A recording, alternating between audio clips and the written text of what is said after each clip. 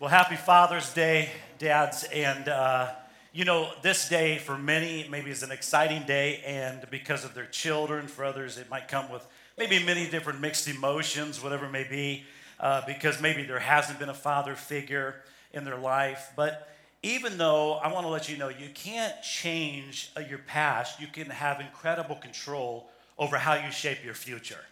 And God wants us to know that. And I want you to know this, and God, more importantly, wants us to know this, that fatherhood is a calling.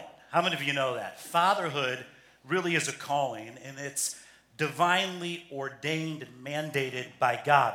So here's the reality for us humans, because none of us are going to be a perfect father. None of us have had a perfect father, no matter how good he was. However, there is a perfect Father who loves us with a love that is unimaginable, who comforts us and can strengthen us. And a matter of fact, he's a Father that many of us may not have ever known.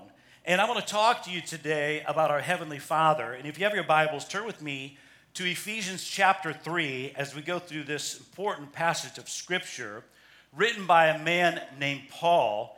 And he, at one time, he hated Jesus and his church. But we see this, that Jesus rescued him and transformed his life. And he's writing to this group of people, these small churches in Ephesus, which is modern-day Turkey as we know it. He's writing to them about God's love. Verses 14 through 21, it says this: "For this reason I kneel before the Father, from whom every family in heaven and on earth derives its name. I pray that out of his glorious riches he may strengthen you with power through his Spirit in your inner being, so that Christ may dwell in your hearts through faith. And I pray that you, being rooted and established in love, may have power, together with all the Lord's holy people, to grasp how wide and long and high and deep is the love of Christ, and to know this love that surpasses knowledge, that you may be filled to the measure of all the fullness of God. Now to him who is able to do immeasurably more than all we ask or imagine, according to his power that has worked within us, to him be glory in the church and in Christ Jesus through all generations, forever and ever. Amen." I just want you to consider this today, no matter what background you've had in this room, but that I would ask you this question: this Father's Day, will you worship the faithful and perfect Heavenly Father?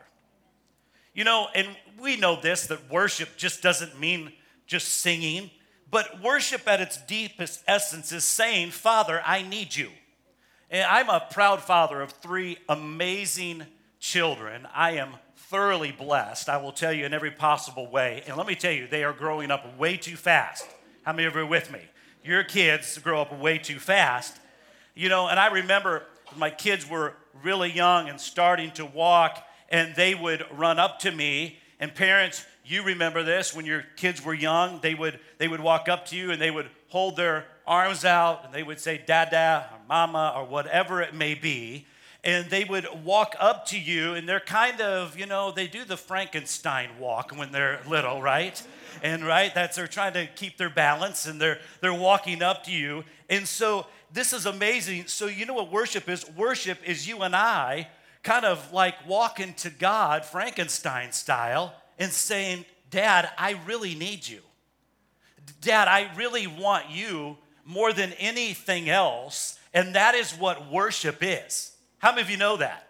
That is what worship is. Worship is saying, "God, I need you just the way my lungs need my next breath. I need you more."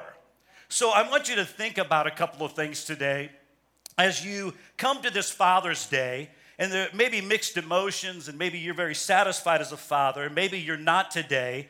Things to think about: our Father God in heaven. Will you let the Father love you with his regenerating love?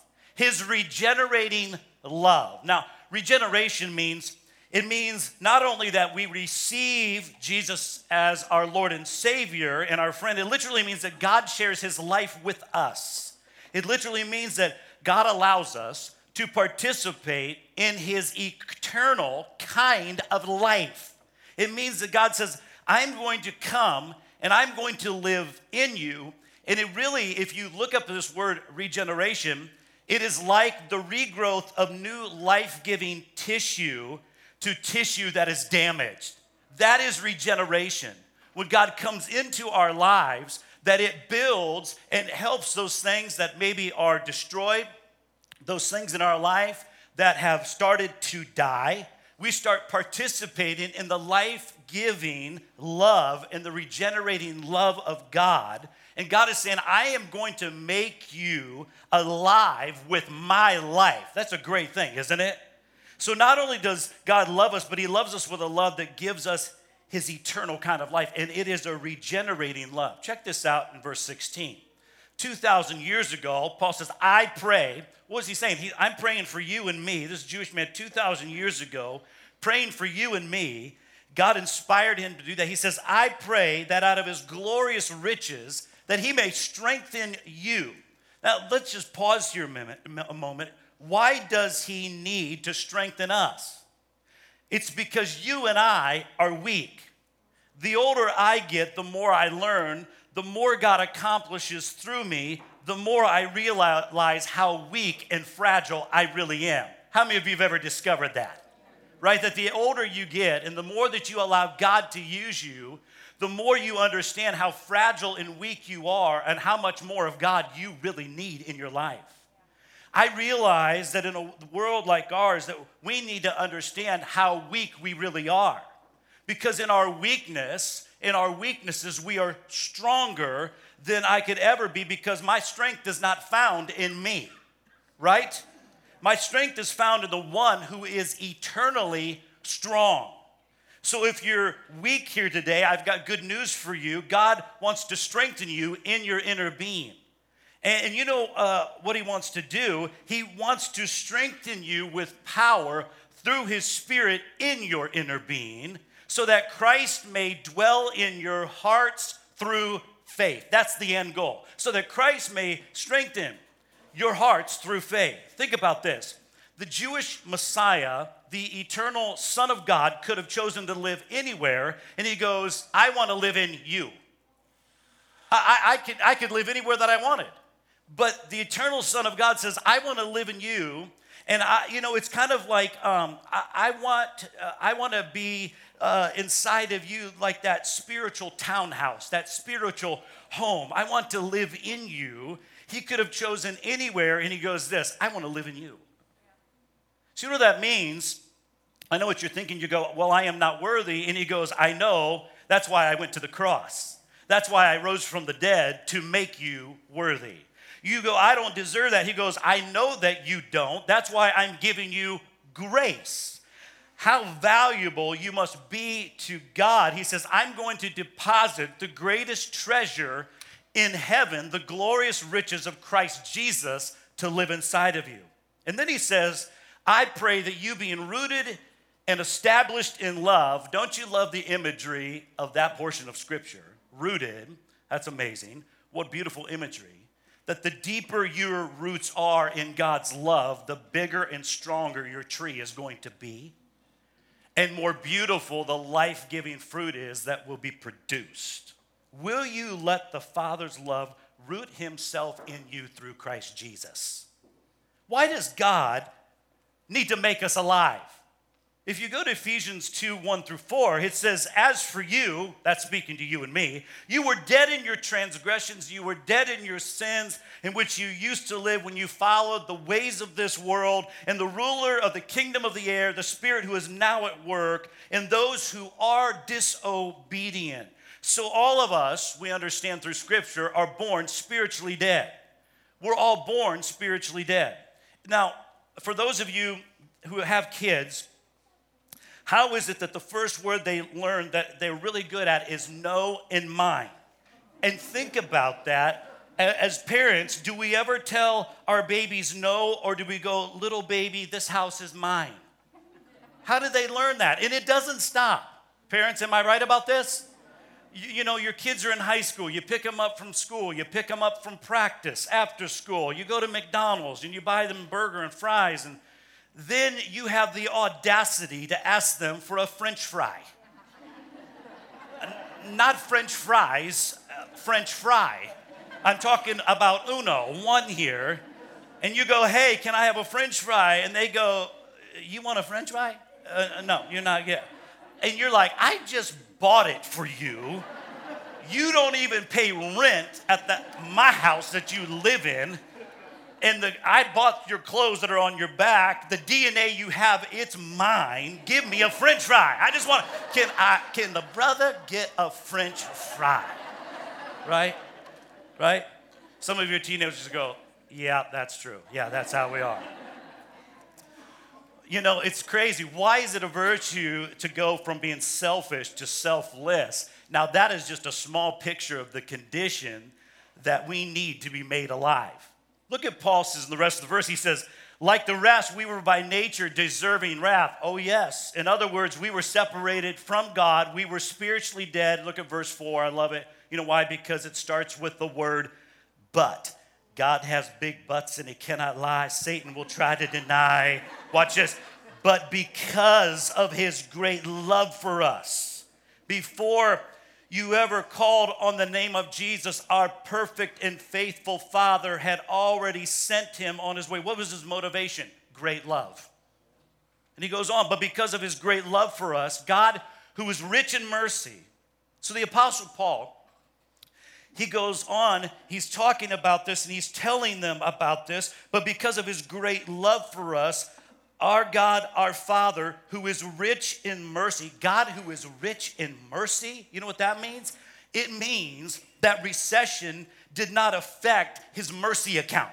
It means he never asked for a loan on mercy. It means he never, ever runs out of mercy on his best day, on his worst day, that you and I can dip into his pool of mercy and we will find mercy upon mercy upon mercy upon mercy.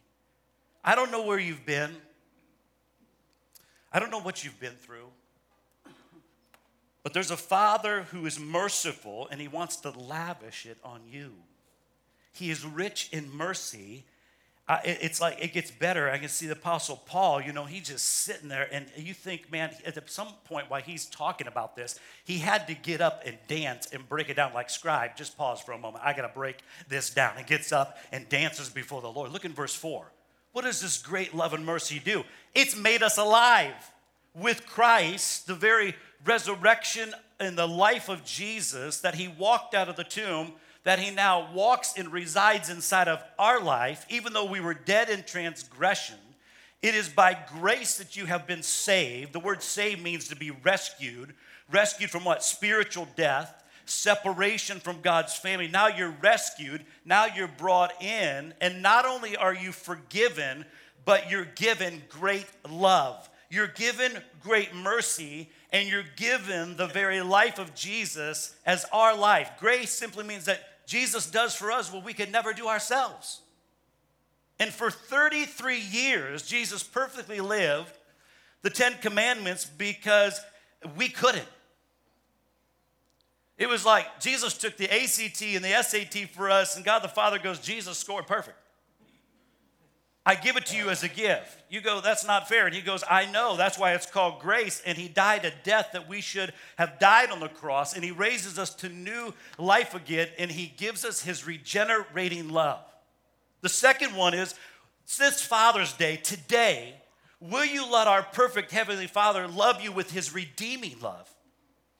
Now, when you and I many times think of redeeming, maybe you think of a coupon that you take into a store and you're like, I get 20% off, whatever I want to buy. No. The word is rooted in the story of the nation of Israel during a period called Exodus. So if I were to take you back and talk about this word, I'd have to go back to the Old Testament, connect it to the Old Testament pictures and stories and types of what was taking place. And we know these stories, but we need to be reminded of them that thousands of years back, there was a father, and he had a bunch of sons, and one of them was named Joseph. And he gave Joseph an amazing coat, a Giorgio Armani coat. He gave him a real nice coat. And the other brothers didn't like it. So they beat Joseph up, told his dad, Joseph's dad, put him and sold him in slavery, put him in a hole in Egypt. He's about 18. He gets sold into slavery, ends up in Egypt in a man named Potiphar's house. And you know, I don't suggest you name your kids Potiphar, ladies, but if you do, that's cool. But Potiphar was high up in Pharaoh's organization. He was a leader in Egypt. And one day after he's working, he's still loving God despite all of his hardships. And Potiphar's wife sees Joseph, and he's looking good. He's buff. He's 17. He's a Hebrew boy. The sun's glistening all over him. She was a cougar, and she sees him. She makes advances at him. And he was like, no, I love the Lord. And I do not want to mess up this relationship I have with God. And she blames him, and she tries to say that he assaulted her. And so he gets sent to prison again, and while in prison, he continues to love the Lord, and his leadership gifts flourish. And you condense the story down, you see that he becomes second in command in Egypt. The brothers, you know, they thought he was dead. They were starving then in the land of Canaan.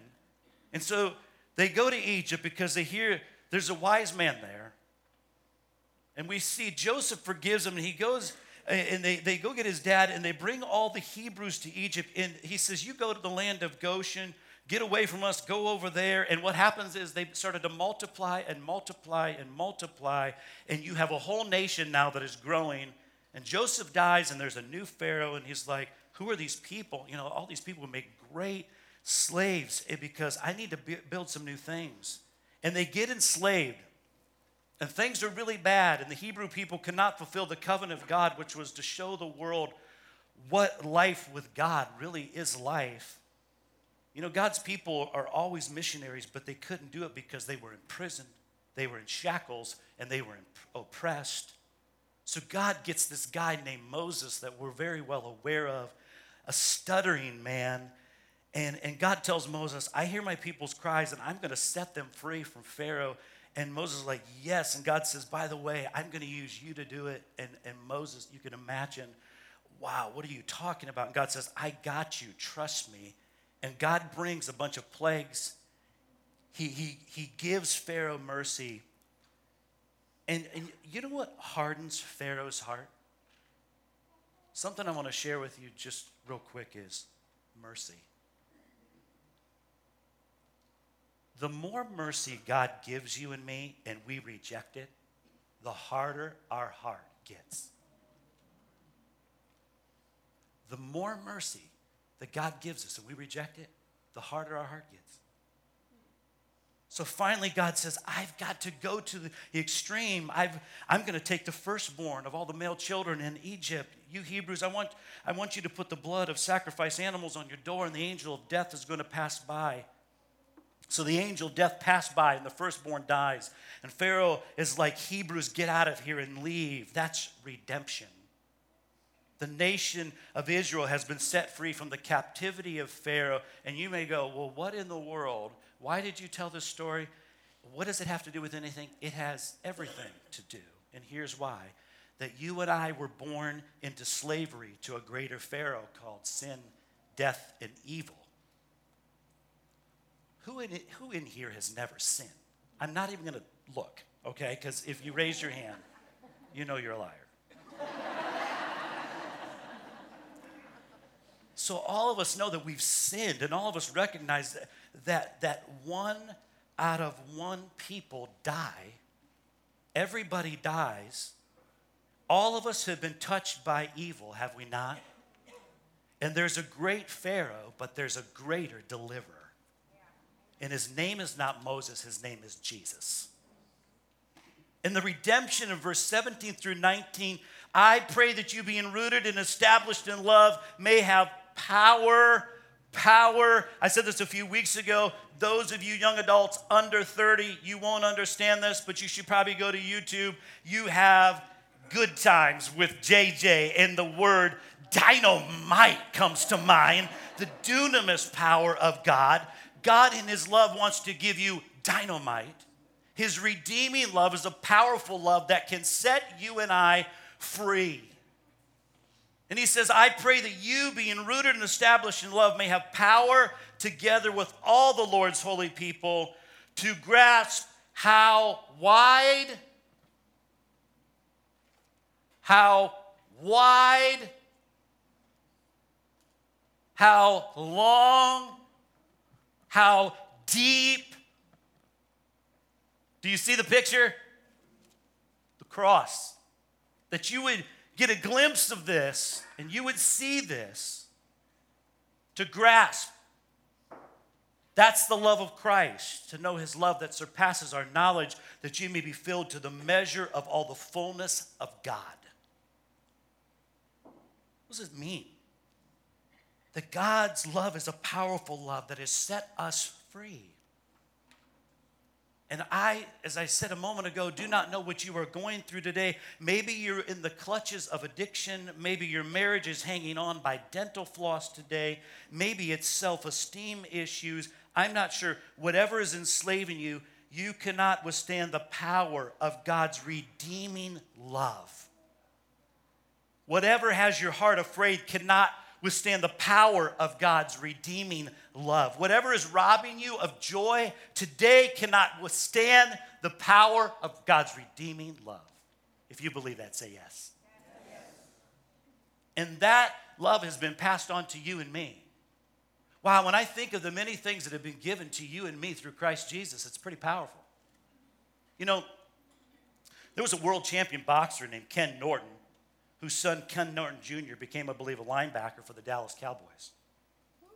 And then you have, yes, thank you. I saw somebody wearing a Dallas shirt here earlier today. And Archie Manning, who was drafted to New Orleans Saints, who has two extraordinary sons, Peyton Manning, Eli Manning, who both have won Super Bowls as quarterbacks.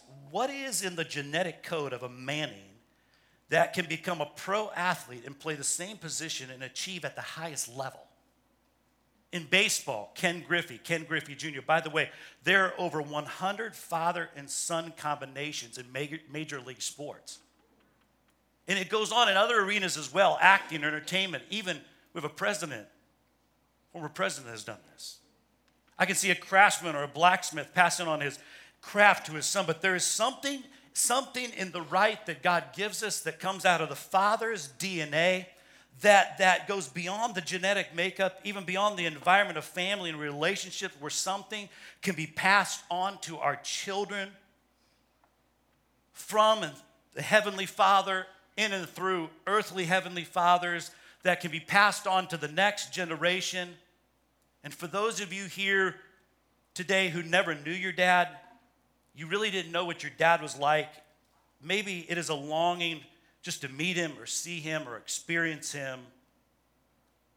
Most boys and men that I've seen go through this, they really do want to connect with that. And many of them feel a huge vacuum and an internal emptiness of not knowing who they are. There's a deep connection that goes beyond flesh and goes beyond blood. I don't know if you've ever seen these programs that connects people with their ancestors. There's something the human soul longs for and the understanding of where we've come from. We want to find out who we belong to so that we can know where we should go. And I think the fathers that are here and our fathers that have passed on, we need to realize how important. We realize that Jesus is the cornerstone, but fathers are a foundation in our communities and in our nation and in our world today. And let me tell you, dads, we need you like never before to encourage and help this generation, this fatherless generation that so needs dads and so needs godly men. You know, we want to find out who we belong to so that we can know where we should go. Our Heavenly Father, I want you to know, is a champion, and He's put that champion spirit within you and within me. Will you let the Father redeem you? So purpose is important, and the Father's love wants to give us that. And then also, will you let God the Father's love repurpose your life for His glory? Look at verse 20. Now to him who is able, you just think about that. Now to him who is able, God is able. Can you say that with me? God is able. We think about this to do what? He's able to do immeasurably, more than all we could ask or imagine. And we think about this, God is able to do more than all we could ask or imagine. If somebody would have told me this when I was a skinny little kid in junior high, growing up in Iowa, it's crazy that God's going to do exceedingly above and beyond whatever you could think or imagine, and that I would be able to stand here today. Wow, that's amazing. Here's my point. There's a God who wants to blow your everlasting mind. That's what I'm saying. Do not underestimate what God can do in and through you, because we have a God, the Father in heaven, who wants to blow your everlasting mind. There's a God who wants to do something great in you, so phenomenal that when you look in the mirror, you got to pinch yourself. You got to say, man, thank you, God. Not out of pride or boastfulness in us, but in who God is and the God that we serve. You know what happens if you're in that place today and you're like, I'm finding myself in a story that I don't particularly like? I've got some good news. It's only a semicolon. God is still writing, and he is the great editor, and he is not done with you. He is not finished. If you got breath in your lungs, he's still the God that does exceedingly above all that we could think or imagine. That's what I want you to know. There's not a period. You know why? Because I'm looking at you and you're looking at me. We need to pay attention to the right things. See, what you and I pay attention to shapes who we are. The voices you listen to will begin to define the voices and the voice that you have. We live in a time when we allow ourselves to listen to so many things that make us inattentive to becoming the people that we shouldn't be. So we look at this. How does this happen? Well, according to his power that has worked within us, to him be the glory. We want his voice to shape us, his thoughts to shape us. Do you know what glory means? Glory simply means this: God, I want my life to be a spotlight that says how great you are. And he provides the power to do it. He wants to repurpose us. And Jesus said it best: love God with all your heart, mind, soul, and strength. Love your neighbor as yourself. How do you express that? Well, that's called your vocation, your calling. So if you're a pilot, love God, love yourself, love your neighbor. If you're a teacher, love God, love yourself, love your neighbor. If you're a neuroscientist, love God, love yourself, love your neighbor. If you're a lawyer, politician, janitor, CEO, whatever it is that you do, whatever God puts in your hand, you love him, you love yourself, and you love your neighbor.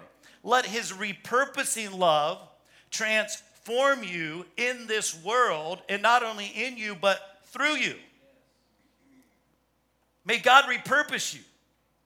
If you're in here today, men or women or young person, whatever it may be, and you say, I have been heading in the wrong direction for so long, God can repurpose your life today. He has claims on you through the blood of Jesus Christ, and he can redeem you and repurpose your life for a greater glory and a greater good. And by the way, we tend to hunger the things our fathers make us thirsty for. Fathers have both an extraordinary and catastrophic way of passing on themselves to their children. Isn't that true? Fathers in this room, it's a great and mighty calling. It's a sacred privilege that we get to do what God's called us to do. What are you making your families hungry for? What are you making them thirsty for today? What is it that's going on inside of you that's making them thirsty for the things of God and the things of the Lord?